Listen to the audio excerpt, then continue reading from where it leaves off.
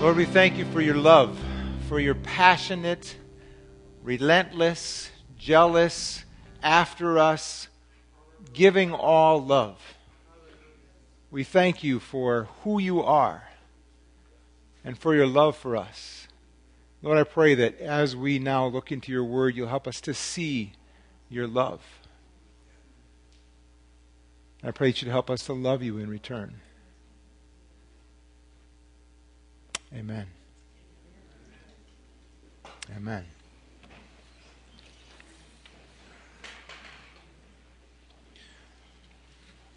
So, we are in our year of increasing trust and keeping on pushing the boundaries of increasing our trust in God and among us. And we've been on our path from Genesis to Exodus 20 now. Over a while here, we're getting the PowerPoint up. And this is the series we're on right now. God's vision for his people. God passionately loves his people. He passionately loves us. Together and individually, he loves us. And we're doing this God's vision for his people in 10 words. And the 10 words, we usually call that 10 commandments, but literally in Scripture it says God spoke 10 words. And so we're looking at that. We talked last time about how Exodus 20 to 23 is a treaty or a covenant between a great king and a subject people, and it follows that pattern that people were used to of how to make a contract, a commitment, a covenant, a treaty between them. So we asked, who or what is your king last time? This is where we ended. Who do you depend on, fear or love? Who do you serve? Who do you obey? Who or what or how do you choose your goals, your plans for time, for money? Will you covenant to make God king and be his subject? Because that was the invitation in Exodus 19, to enter into a covenant and be part of doing this mission together to bless the earth, to show what this people are like. So, I'm taking this out of Deuteronomy 4. We looked at the Exodus version of it. Just a review. Remember what happened when God came to make that covenant, and he said you came near and stood. Moses is now 40 years later reviewing for the children of the people and reminding them and making it theirs now. He says, you came near and stood at the foot of the mountain while flames from the mountain shot into the sky. The mountain was shrouded in black clouds and deep darkness, and Yahweh spoke to you from the heart of the fire. So Yahweh showed up on earth. He's been kind of out of place since Eden. He shows up with them. You heard the sound of his words, but didn't see his form. No one knows what he looks like. There was only a voice. He proclaimed his covenant, the 10 words. Now, most translations change it into commandments because that's what we're familiar with. But the 10 words, which he commanded you to keep, and which he wrote on 2 stone tablets. So we talked last time about who and why. Who spoke? Yahweh spoke. Because we need to know him. That's our biggest need. The one who had delivered them by his grace. It's a gracious welcome. We've already been delivered. And now we're in this covenant. And now here are the terms of the agreement and the covenant. We had already said I do. And now we know these terms of how to love him back. Who did he speak to? Only his people. So the 10 words are God's words to his people. They're not really meant for everybody else. They're meant for us as his people. And we talked about if you have decided to follow God, then to make him your king, then these words are for you. If you're not sure about that, you're not sure about Jesus, you're not sure if you want to follow him, well, listen in and see, but don't get nervous like, who's God to tell me what to do? Well, if he hasn't delivered you, who is God? That's what you need to find out. Who is Jesus? Who is Yahweh? Why not to be saved, not to please him? Doing these things doesn't please him or get you saved. They were already saved and delivered. It's because he's worthy and because he welcomes us to join his mission as his people to bless the world, to bring this back to the world, his blessing to the world.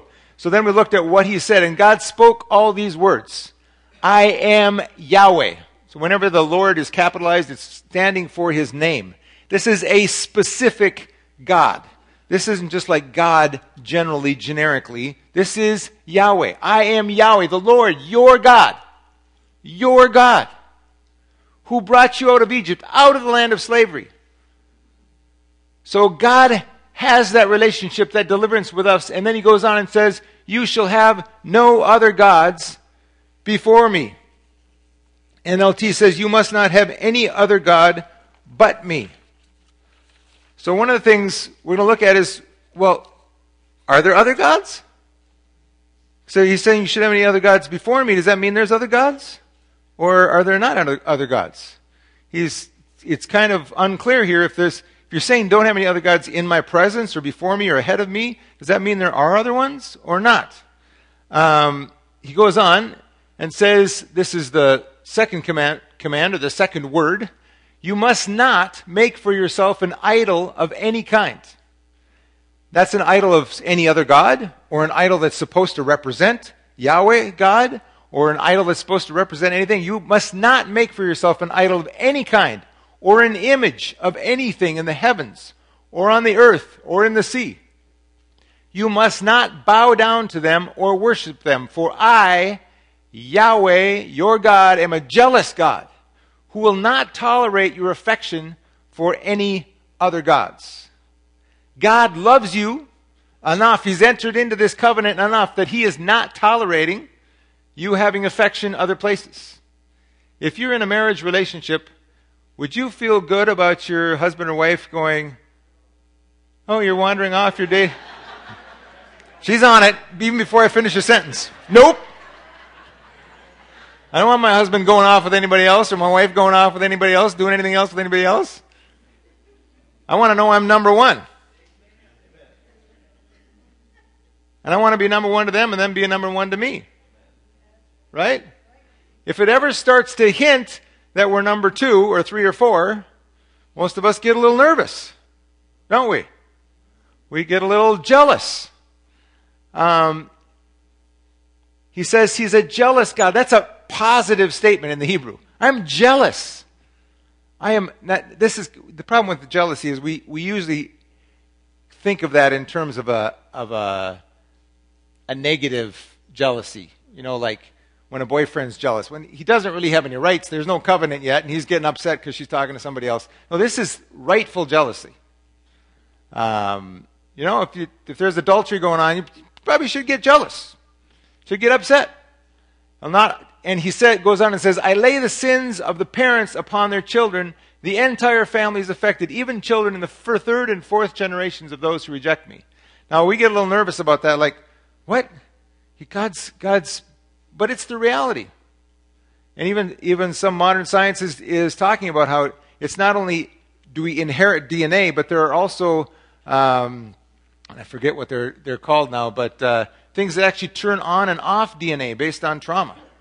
So that trauma can be passed on to the next generation. Or difficult things can be passed on to the next generation. So, all right, we have a counselor nodding her head, so I'm on track here. Epigenetics, thank you for the word. Epigenetics. You can see why I forgot a big word like that. So it's genetics, but then there's actually epigenetics that turns on and off things within a person so that some of their DNA is, but it can even be passed on to the next person. But then real love can also switch it around again. So your sins, this is part of what we need to, we think of ourselves so individually, like, well, I might do this, I might dally around a little bit with this, but it's not a big deal. No, this is a big deal, not just for your life, but for your kids and your grandkids. It makes a difference. But here's the thing we really have to remember is that what I have in bold. But I lavish unfailing love for 1,000 generations on those who love me and obey my commands. So obviously this is what God really wants. He doesn't want those effects of sin and idolatry to be passing on to your kids and your grandkids. What he wants is to lavish his love on you and your kids and your grandkids and your great-great-great-great-great-great-great-grandkids. Right? And he loves to pass that on. To lavish his love on us. So his jealousy is because he is so passionately in love with us and wants to show that to us. But he also wants us to respond with love. all of our love to him. So, a little review.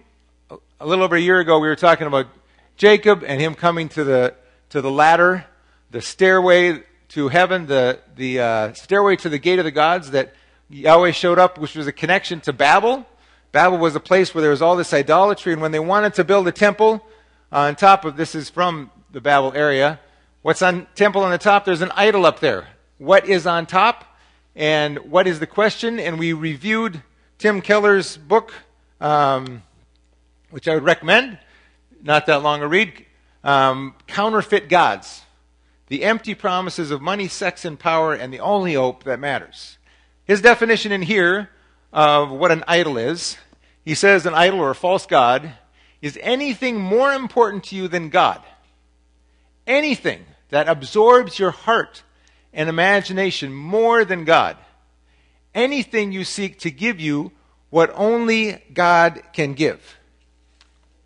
Think about that. Anything fit that category for you?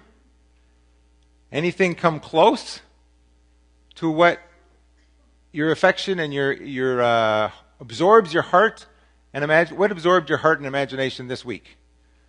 So the Lord, Yahweh, is the only one who's supposed to be at the top of that staircase. Now, if the Vikings happen to absorb your heart and imagination this week, sorry. That reminded me of another quote from this one. Although false gods never fail to fail, it seems humans never fail to forget that this is indeed the case. Just kind of reminds you of the Vikings a little bit, doesn't it? Sorry. I watched the Vikings game too, or what was left of it after the elders meeting. But but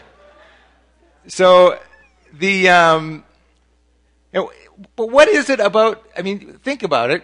It's a kind of a joke, but why do we make the Vikings a big deal? Because they're a symbol for us. We don't. Well, let's talk about the Wild then. Okay. Got to know where people's real gods are. Anyway, but so, next time somebody asks me about, kids me about how I only work on Sundays, I'm going to say, well, some of these other guys only work on Sundays and they make $81 million. What's with that? And you're upset that we don't pay property taxes for this thing that we built, but we didn't pay $500 million for putting up somebody else's temple. And what is it? And I thought, but what are well, supposedly the Vikings really give back to the community, and there's all this, money that comes back, but people wouldn't, bring their kids to that instead of, church, would they? Because, church would be a place where people would be trained in how to live their lives as kids. And I thought, well, wait a second, how many people take their kids to sports on Sundays? I mean, when I was a kid, that wasn't even an option. There was no Sunday morning sports. I didn't play Little League Baseball because they had Sunday night and Wednesday night games, and I couldn't do that because I was at church. But the issue of sports actually can become a thing, and it's because it symbolizes us. It's not just some business that somebody runs, Vikings, which it is, but they labeled it Minnesota Vikings, so now it's us. If they win, Minnesota's good, right? So keep this in mind. This is not true of just the Vikings. Although false gods never fail to fail, false gods always fail. And yet it seems we never forget. We always fail to forget that they fail. And we keep running after them anyways. So what do we make false gods from? We make them from whatever seduces or awes us. In Deuteronomy 4, he talks about don't look at the sun and its brilliance and be overawed by it. Let me turn to Deuteronomy 4 here. What we had just read, the earlier part of that, about getting the 10 words. Deuteronomy 4:15. But be very careful. You did not see the Lord's form on the day he spoke to you from the heart of the fire at Mount Sinai. So do not corrupt yourselves by making an idol in any form, whether of a man or a woman, an animal on the ground, a bird in the sky, a small animal that scurries along the ground, or a fish in the deepest sea. And when you look up into the skies and see the sun, moon, and stars, all the forces of heaven, don't be seduced or enticed into worshiping them. Yahweh your God gave them to all the peoples of the earth. In other words, everything you see in nature, everything that's amazing to you, God made it. Ancient peoples, of course, were amazed at the sun because it gave life to everything, and it was kind of a symbol of the God that gave life to everything. So Ammon, Re was a huge god for the Egyptians where they had just left. And he traveled across the sky, and he was in charge of things, and Nut, the sky god, ate him at the end of the day and then birthed him at the beginning of the day again. And they were amazed with the sun, which gave life. And they saw that as a god. So the Lord your God gave them to all the peoples of the earth. Verse 20. Remember that Yahweh rescued you from the iron smelting furnace of Egypt in order to make you his very own people and his special possession, which is what you are today. Keep in mind that he's rescued us. If you look back a little bit earlier, verse 5, look, I now teach you these decrees and regulations just as Yahweh my God commanded me, so that you may obey them in the land you're about to enter and occupy. They're now right before the land. Obey them completely, and you will display your wisdom and intelligence among the surrounding nations. When they hear all these decrees, they will exclaim, how wise and prudent are the people of this great nation. For what great nation has a God as near to them as Yahweh our God is near to us whenever we call on him? And what great nation has decrees and regulations as righteous and fair as this body of instructions that I'm giving you today? So Israel had something unique. And this particular command was very unique. Nobody else. So as scholars look at the commands in Scripture and all the different things that are happening in the Ten Commandments as well, they say, well, this is kind of like what the Babylonians had. This is kind of like Egypt. You know, other people said don't commit adultery. Other people said don't steal. Other people had regulations about slaves and this and that. But this one, nobody else had. This was really strange. One God? And only one God? What about all the other stuff you need to take care of? And no idols? No form that you can see or grab onto? How do you know you even have a God if there's no form? The rest of the nations didn't get it.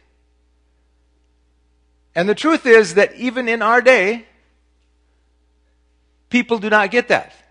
Now in the New Testament, they said Jesus is Lord. And people will say, well, you can have lots of lords, but Caesar is Lord.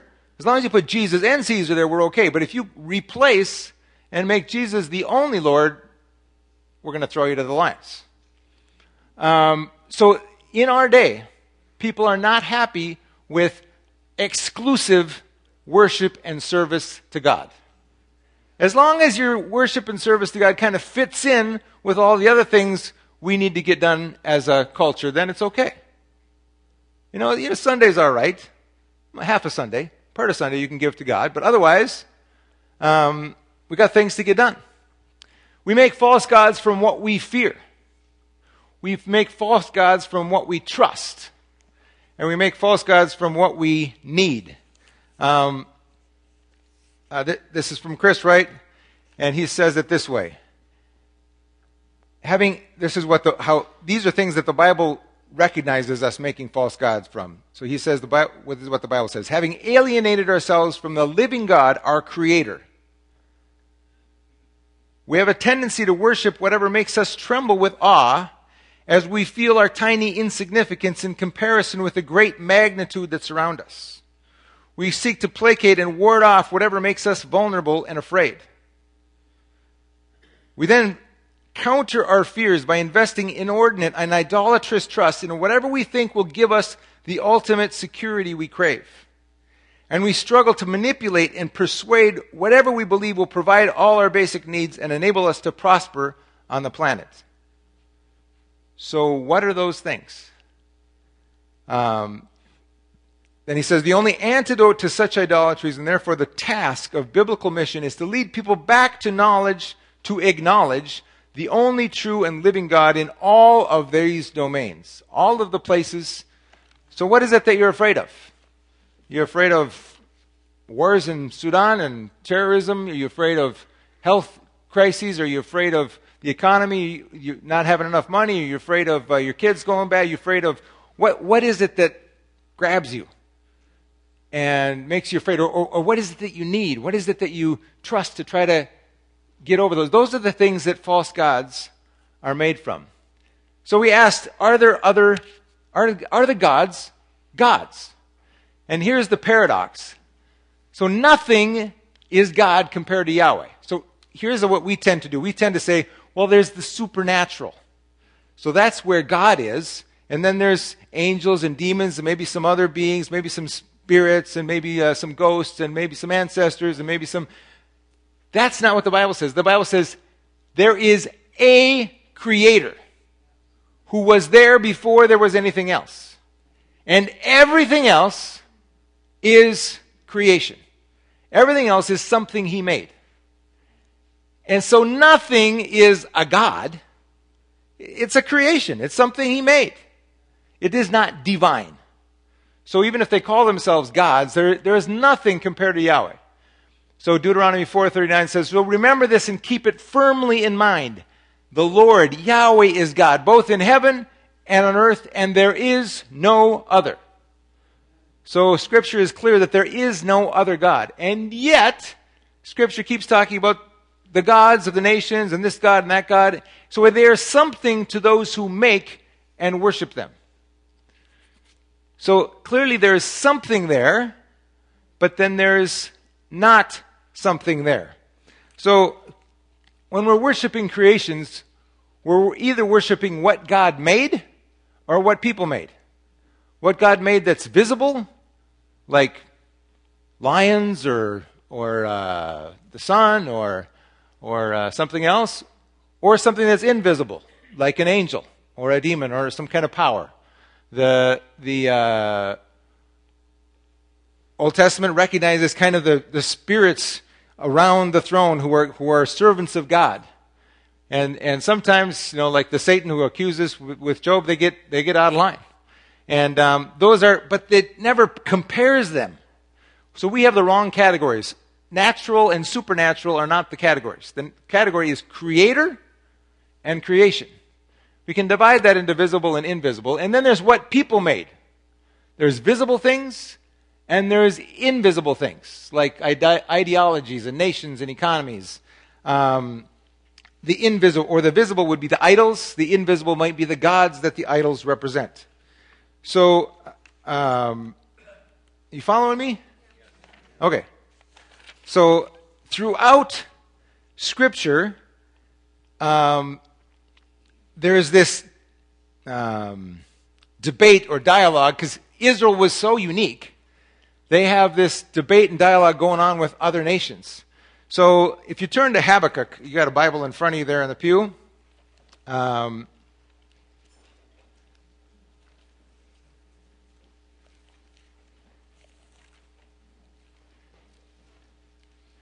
this one's harder to find than Genesis and Exodus, but it's before Matthew, after Nahum, and the minor prophets. Maybe somebody look it up in the Pew Bible. Tell me where it is. Tell them where it is. 64. 664. All right. So Habakkuk gets upset and says, God, there's all this injustice, and you're letting this injustice go on. There's no justice. The law has become paralyzed. There's no justice in the courts. The wicked far outnumber the righteous, so that justice has become perverted. Sounds like something some of us could pray too. The Lord replies so he's complaining about in Israel, in Judah, there's no justice in Judah. The Lord replied, he says, look around at the nations, look and be amazed, for I'm doing something in your own day, this is verse 5, something you wouldn't believe even if someone told you about it. I'm raising up the Babylonians, a cruel and violent people. They will march across the land and conquer other lands. They're notorious for their cruelty and do whatever they like. Their horses are swifter than cheetahs and fiercer than wolves at dusk. Their chariots charge from far away. Like eagles, they swoop down to devour their prey. Oh, they come all bent on violence. Their hordes advance like desert wind, sweeping captives ahead of them. They scoff at princes and kings and scorn all their fortresses. They simply pile up ramps of earth against their walls and capture them. They sweep past like the wind and are gone. But they are deeply guilty, for their own strength is their God.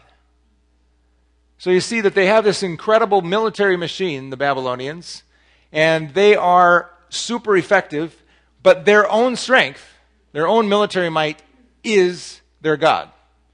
Now they labeled it with other gods like Marduk and Bel and whatever, but they were worshiping their own strength as a nation, their own military strength, and they were deeply guilty because of that. But notice what God is saying is that actually it wasn't that they were so strong. It was that God was sending them to deal with the injustice in Judah. God was in charge. Even if the people in Judah didn't get it, they just saw this military machine coming after them and wiping them out.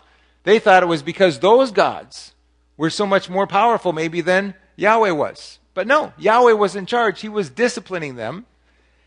And so they were tempted to serve the strength of these other gods.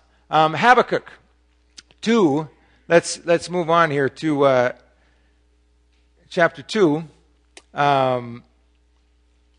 He says, verse 4, he says, "Look at the proud, they trust in themselves and their lives are crooked, but the righteous will live by their faithfulness to God. Wealth is treacherous." So he sees wealth and trust in themselves as a problem. Then he goes on to talk about these idols. He says, "What good is an idol carved by man, or a cast image that deceives you? How foolish to trust in your own creation, a God that can't even talk. What sorrow awaits you who say to wooden idols, 'Wake up and save us!' To speechless stone images you say, 'Rise up and teach us!' Can an idol tell you what to do? They may be overlaid with gold and silver, but they are lifeless inside. But Yahweh, the Lord, is in his holy temple. He is here. Let all the earth be silent before him." So notice the contrast between these gods and the other gods. Now, people say, well, that some scholars say, well, the Israelites were kind of ignorant because they didn't understand that people weren't worshiping the statues; they were worshiping the gods behind the statues. They were worshiping but actually the Israelites were very astute. The Israelites, this is the way Wright puts it, that the alleged gods are in fact no different from the idols that represent them. They are both human constructs. You get that? So they weren't really worshiping this statue in Babylon of Bel and Marduk. They weren't really worshiping that. They were worshiping the gods, Bel and Marduk. But the Bible gets that. In fact, one mocking place it talks about when the gods of Babylon are going to be destroyed and they're going to be hauled off on ox carts, and Bel and Marduk are going to be up there going, oh, I wish I could keep my idol from falling over. But they can't, because they're nothing, because they're powerless. They can't even keep, and of course there's all this other mockery in Scripture of somebody, he carves a wooden idol and then he takes the shavings and has his idol over it, and then he has his dinner over the shavings, and then he turns around and bows down to this stick. That doesn't make any sense. But you see, they're human constructs. And then he goes on and says, national gods are the ultimate deification of human pride. So the Babylonian national gods, Bel and Marduk, were really about, we as Babylonians are so amazing. And we're projecting that onto our amazing gods. So when Hezekiah was being invaded by the Assyrians, do you remember the Assyrian king said, "Why do you think Yahweh is going to be able to stand before you? None of those other gods stood before me, my king, and my military machine." And Hezekiah goes into the altar and he says, "Yahweh, you hear his boasts, but we know that you are not any of those gods. You are the living God, the creator. So you can do anything. Those gods were nothing, so of course he could take it over. Because actually, God was behind arranging what was happening in the time. So here is, I spent a little time, a semester in Jerusalem a long time ago. Took an 8-day trip to Egypt, and I went down to Luxor, to the Temple of Thebes down there. And this is about the time of about the time that the Israelites were there, although this is south of where they were. But this is kind of what it would have looked like. They would have had the idol put in this special box, and would have paraded it and taken it from one temple and taken it down to get together and have some fertility, some sex between the gods, so that everything would be fertile. And at the same time, though, they would recoronate the Pharaoh. And the connection between the gods and the Pharaoh, as I studied this morning, I realized how close that connection was. So this is what that temple looks like. It was buried until late 1800s, and they dug it out. But you see this, see the people here? This is impressive stuff. If you were back at 1400 BC, and what it looked like then, all painted up and beautiful, this was really impressive. In fact, it's impressive enough that the French stole the other obelisk and put it in the middle of Paris, because they were impressed with it. And this is just the front door. This temple complex goes on and on behind this. So here, but what's interesting is actually there's this combination. So this statue here is actually a statue of a god, but it's actually the god Ramses II. In other words, it's a deified president. The president or the king has become a god, and Ramses wanted to make himself a god. So there's the statues of him. And here's the front of that. Here's another god/president. You'll see it explains here, an obelisk is a tall, four-sided, narrow, tapering monument which ends in a pyramid-like shape at the top and were carved out of a single stone. Obelisks were prominent in the architecture of the ancient Egyptians, who placed them in pairs at the entrance of temples. The obelisk symbolized the sun god Ra, and during the brief religious reformation, it was said to be like a petrified ray of the sun. It was also thought that the god existed within the structure. Obelisks were usually set up as monuments to pharaohs. You might recognize the other obelisk there. That's the Washington Monument, which we set up as to our pharaoh, king, president. Because, and what are we really, of course, we have other temples in Washington, D.C., with other deified presidents in them. Now, I know I'm getting... is this just a piece of cloth? Or is it more than that? So it can be an idol, I think. Because we make it represent this invisible thing that we have created called America. But we're still worshiping something we made. We made this country called America, and we think it's so powerful, so amazing, and we symbolize it with this. So that if you touch that, people get really upset. Right? So now, when you get to the temple of the Vikings, and you get there, and if somebody bows down in the end zone and acknowledges God's existence, they get upset with that, because that's kind of like, that God doesn't belong here. Keep that in church.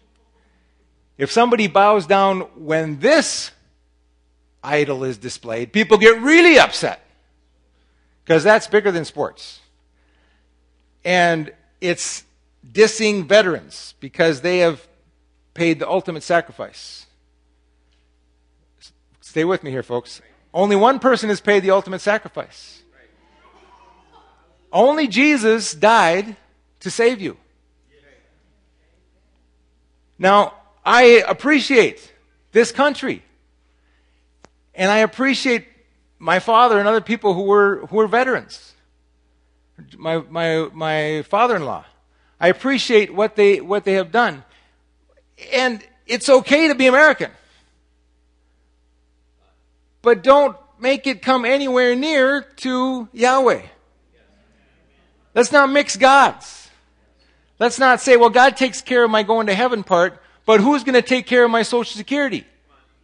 Who's going to take care of my health care? Who's going to take care of my money in my pocket? That is what sometimes absorbs our imaginations and our thinking and our talking and our... Thank you, Pastor Jim.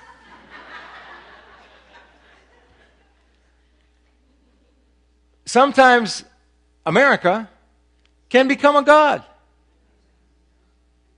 I'm sorry, but false gods never fail to fail. Which is why we're so upset. Because America's not everything we hope it would be. And I am upset because I put America kind of up there. When I was in Kenya and Tanzania, politics were kind of messy, but I didn't feel responsible. And I expected them to not be quite as good as America. But politics here aren't that much different. People are still into power and greed and willing to do whatever to get that.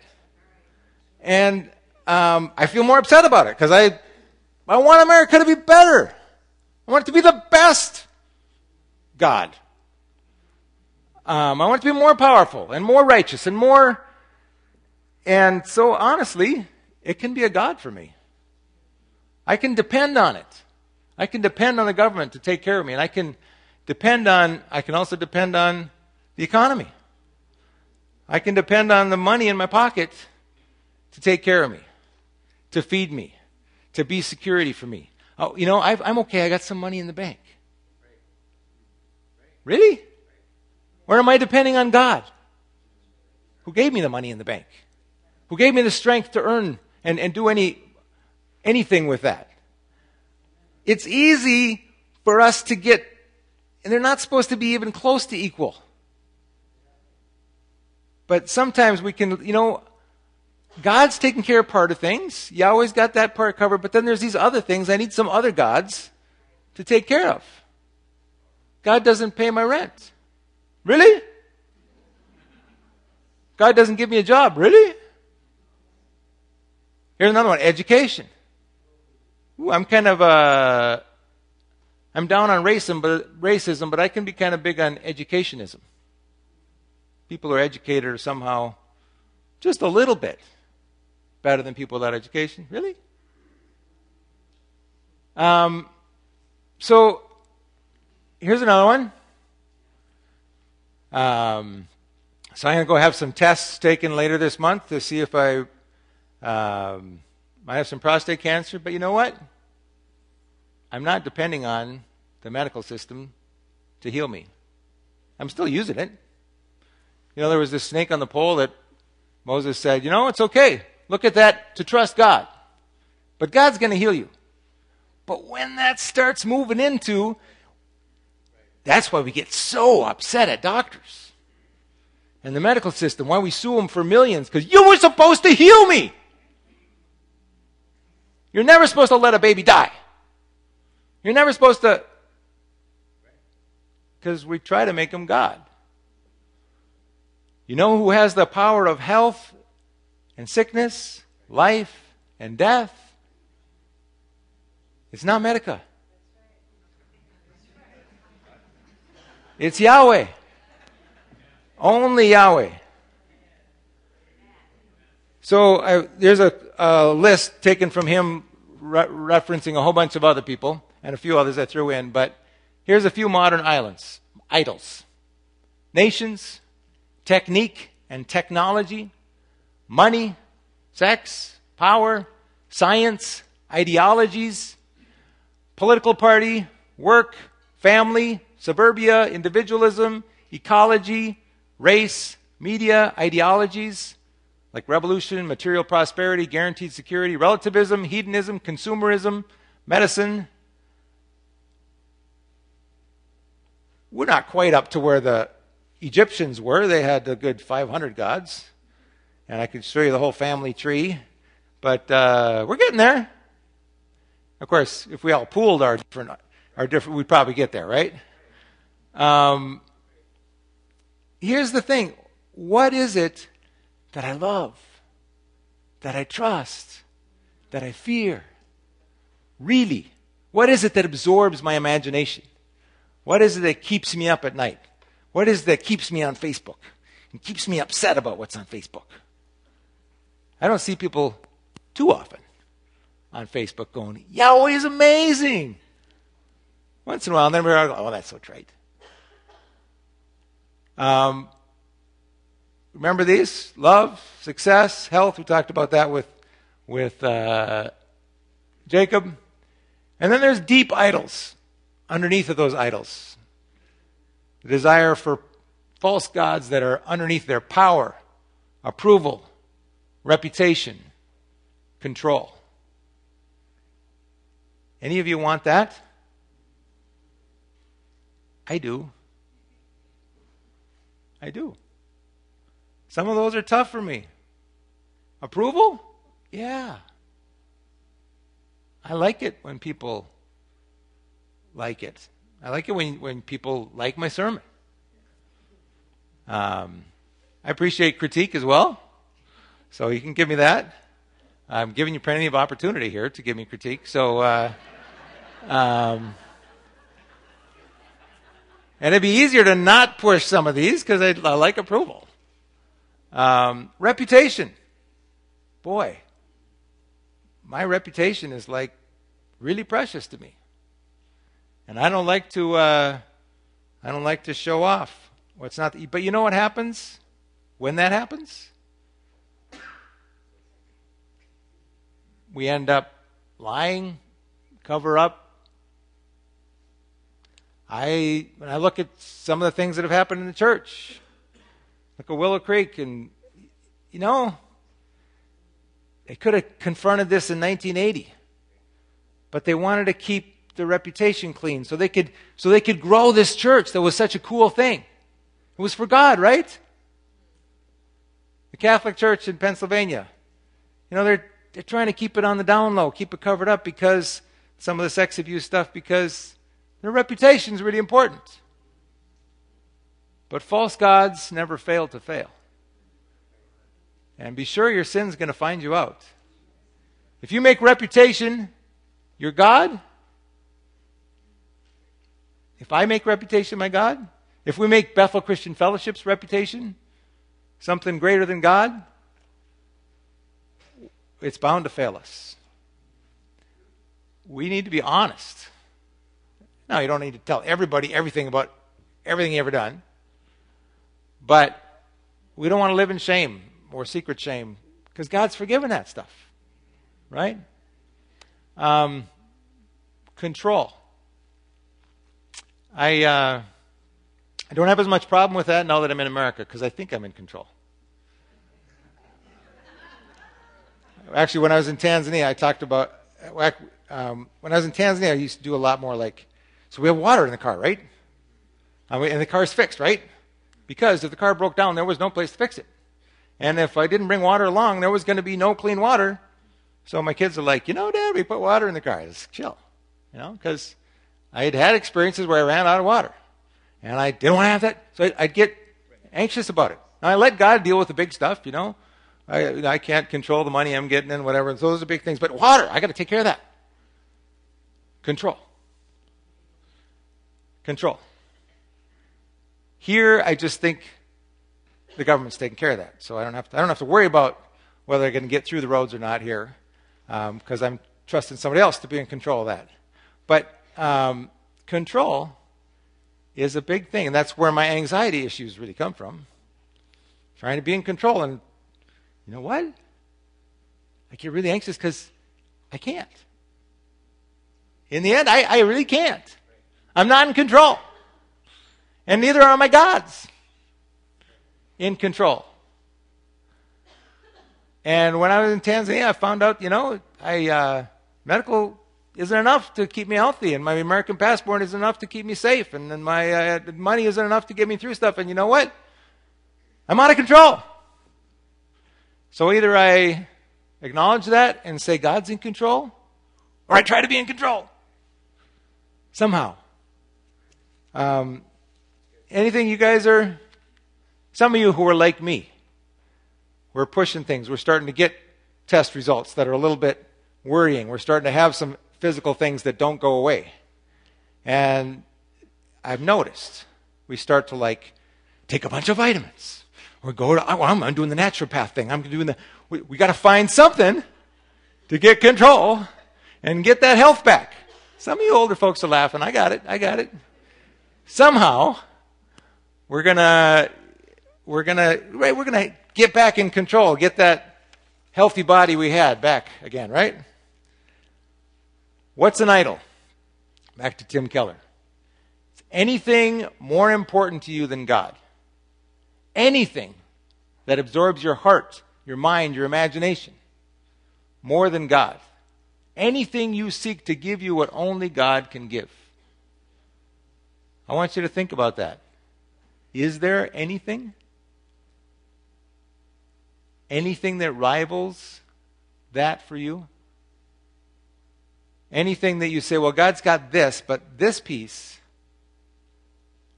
I need to take care of her. This piece, we're going to take care of.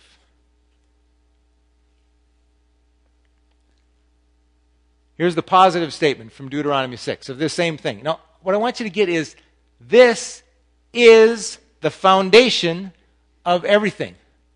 These are the first two commandments for a reason. They are baseline. And we're not going to get the rest of them unless we get this right. You're not going to, especially the way Jesus said it, you're not going to be able to not commit adultery or not lust if sex is one of your idols. You're not going to be able to not murder, not hate if actually you're upset about something else. Right? In other words, the rest of the list doesn't happen without this foundation. And yet, these, I think, are the ones we forget. Don't we? It's easy to not really think about idolatry. But tell you what, this is hard to do. And this actually, I don't know if you noticed, but it's on, if you enter our building, on the left side, there's this big statement that the synagogue that was here before put in there. Serve the Lord your God with all your hearts. They put it there. So there's a few radicals out there. The Jews, the Christians, and the Muslims are all radical about saying there is only one God, the God of Abraham, and that's who we must serve. Now, we understand them different, but there is, listen, O Israel, Yahweh is our God. Yahweh alone. Because Yahweh alone has the power to heal you. Yahweh alone has the power to give you breath and life. Yahweh alone has the power to feed you. Yahweh alone has the power to make your kids what they're supposed to be. Yahweh alone has the power to give you a husband or a wife. Yahweh alone has the power to give you friends. Yahweh alone has the power to make you content in your singleness. Yahweh alone has the power to give you success in whatever you're doing. Yahweh alone has what you need. So you must love Yahweh, the Lord, your God, with all your heart, all your soul, all your strength. And that word for strength seems to be not just about like your physical strength, but all the other resources that you have. Your economic strength, your land, your husband or wife, your family, all the strength that you have, all the resources you have. Love Yahweh your God with all your heart, all your soul, all your strength, all your mind. That is not easy to do. Now, God, other things can come under that. So if I'm loving Yahweh with all my heart, soul, strength, and mind, as a service to Him, I can also love my wife, love my kids, love my congregation. But if any of them start getting higher, so loving my kids is more important. When my kids were sick in Tanzania, and I still felt like God wanted us to be in Tanzania, but they were sick all the time, that was a tough choice. But I finally said, you know what, I think I have to love Yahweh and do whatever He told me to do and trust Him with my kids. Glad I did, because now they're trusting Him with being in Uganda, Kenya, and India. Even though I'm saying, wait a second, are you okay in India? Testing me again. Love the Lord your God with all your heart, all your soul, all your strength. And he goes on and says, you must commit yourselves wholeheartedly to these commands that I'm giving you today. Repeat them again and again to your children. Talk about them when you're at home and when you're on the road, when you're going to bed and when you're getting up. Tie them to your hands and wear them on your forehead as reminders. Write them on the doorposts of your house and on your gates. Let's do a little reverse here. This week, what did you talk to your children or other people about?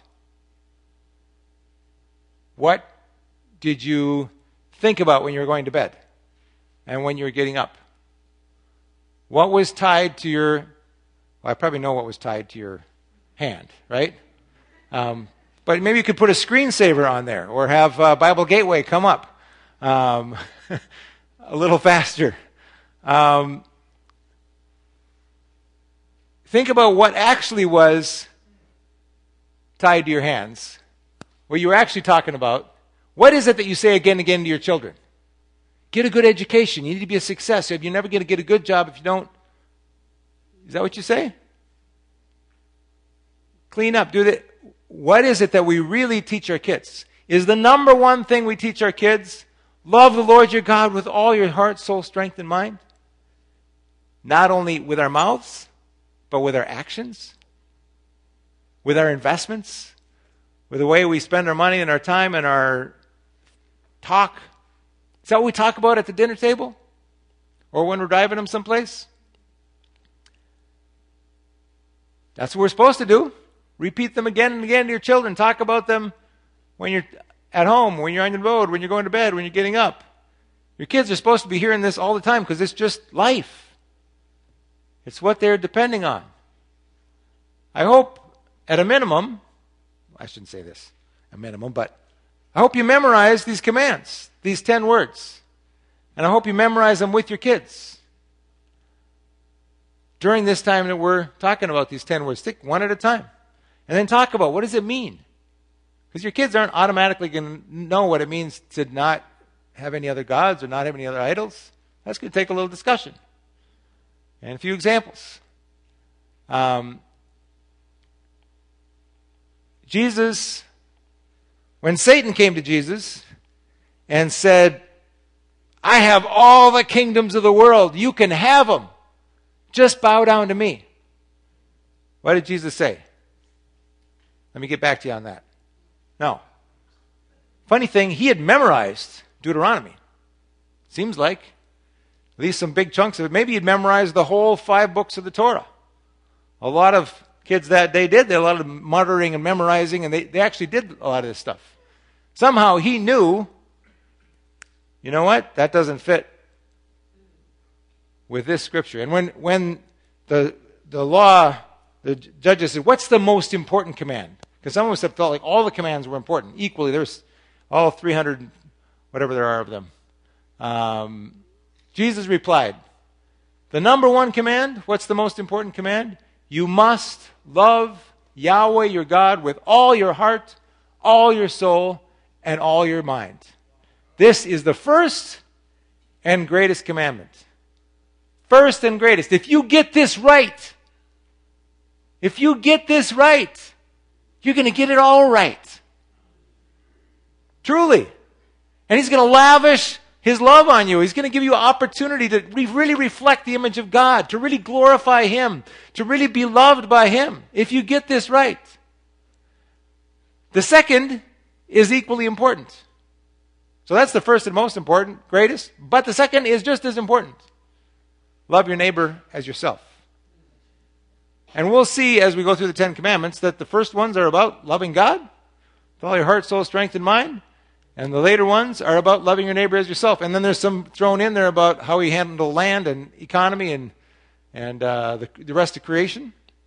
These two, the entire law and all the demands of the prophets are based on these 2 commandments. So Jesus didn't deny everything else that's built on it, but he said this is the foundation. Now, some of us think that's all we need. It is all you need if you can follow it. But God gave us 5 books plus, so we get illustrations of what we mean by that. What it means to really follow with all your heart, and what it means to not follow with all your heart, soul, strength, and mind. What it means to really love God with all we have. I don't know about you, but for me, can I have the worship team come up? And I'd like you to sing You're Exalted Above All Gods, the one you sang earlier. We had the other one in there. We'll get to that one too. But I don't know about you, but for me, this is a challenge. I don't always perceive it as a challenge. I don't always think I have a problem with it. But oftentimes when I dig down under my other problems and my other issues and my other struggles, this is where the real problem is.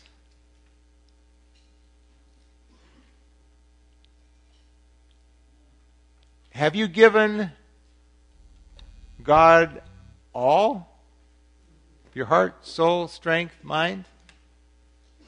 And put everything else in order under it as a way to do that?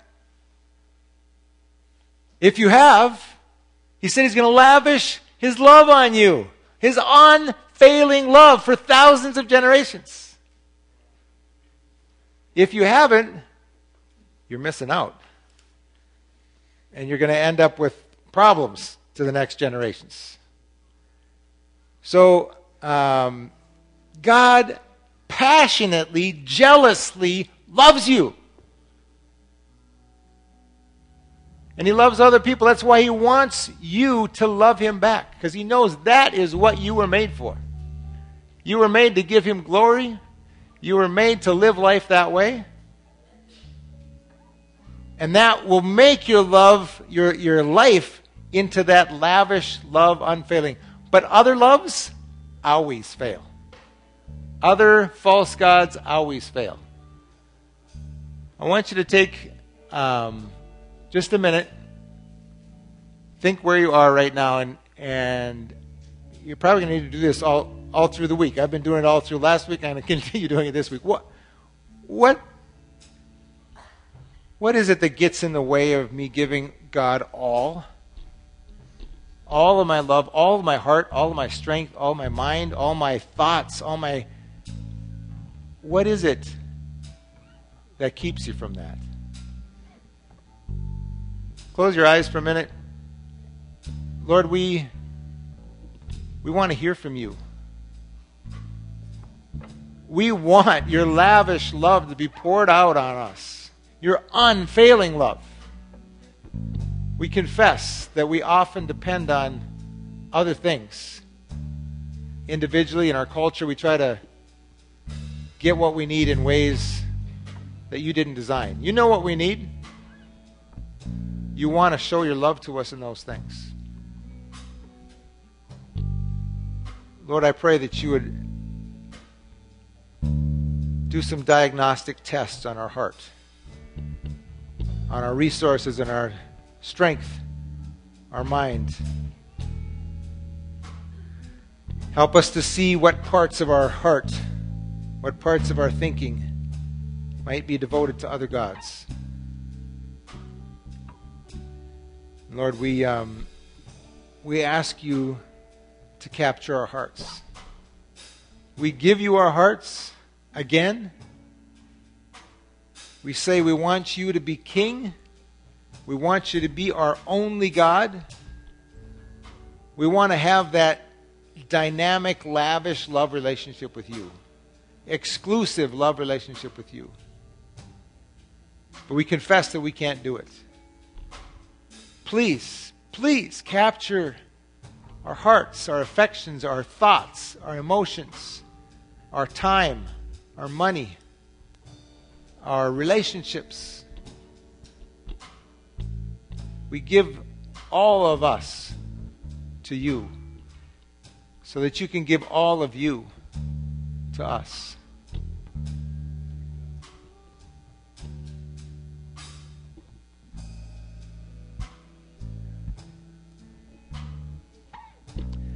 Let's stand up and sing this. Let's confess it. And then this week, I want you to be on the lookout. Think about how you're using your time, your money, your thoughts, where they're headed, what is capturing you. And be praying that. I want to love you with all my heart, soul, strength, and mind. I want to experience your love in all my heart, soul, strength, and mind.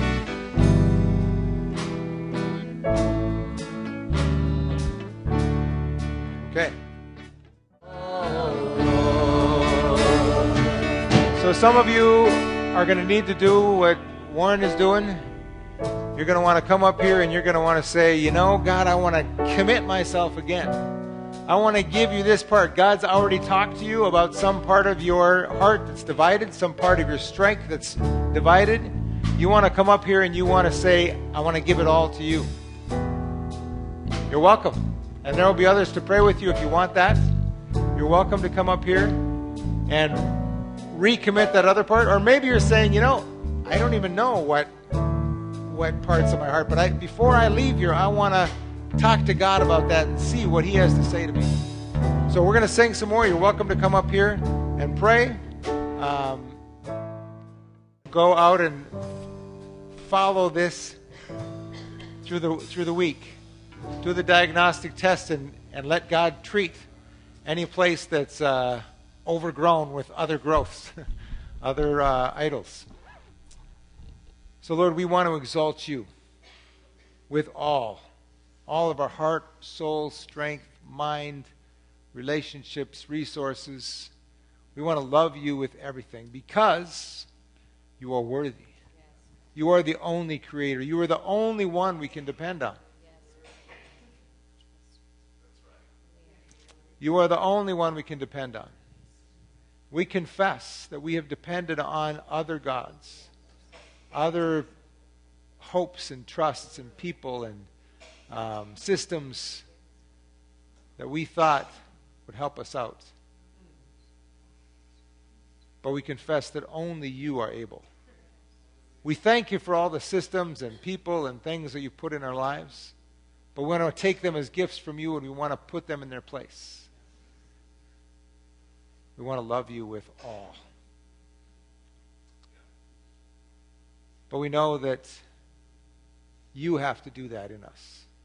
We're not even capable. So woo us, romance us, draw us to yourself. Help us to remember how you've delivered us, how you have changed us, how you have given yourself for us. Thank you for giving Jesus to die for our sins and our idolatries. We confess them, we turn from them, we repent, and we turn back to you. Help us, Jesus. Help us, Lord. Amen. Now I'm going to give a benediction.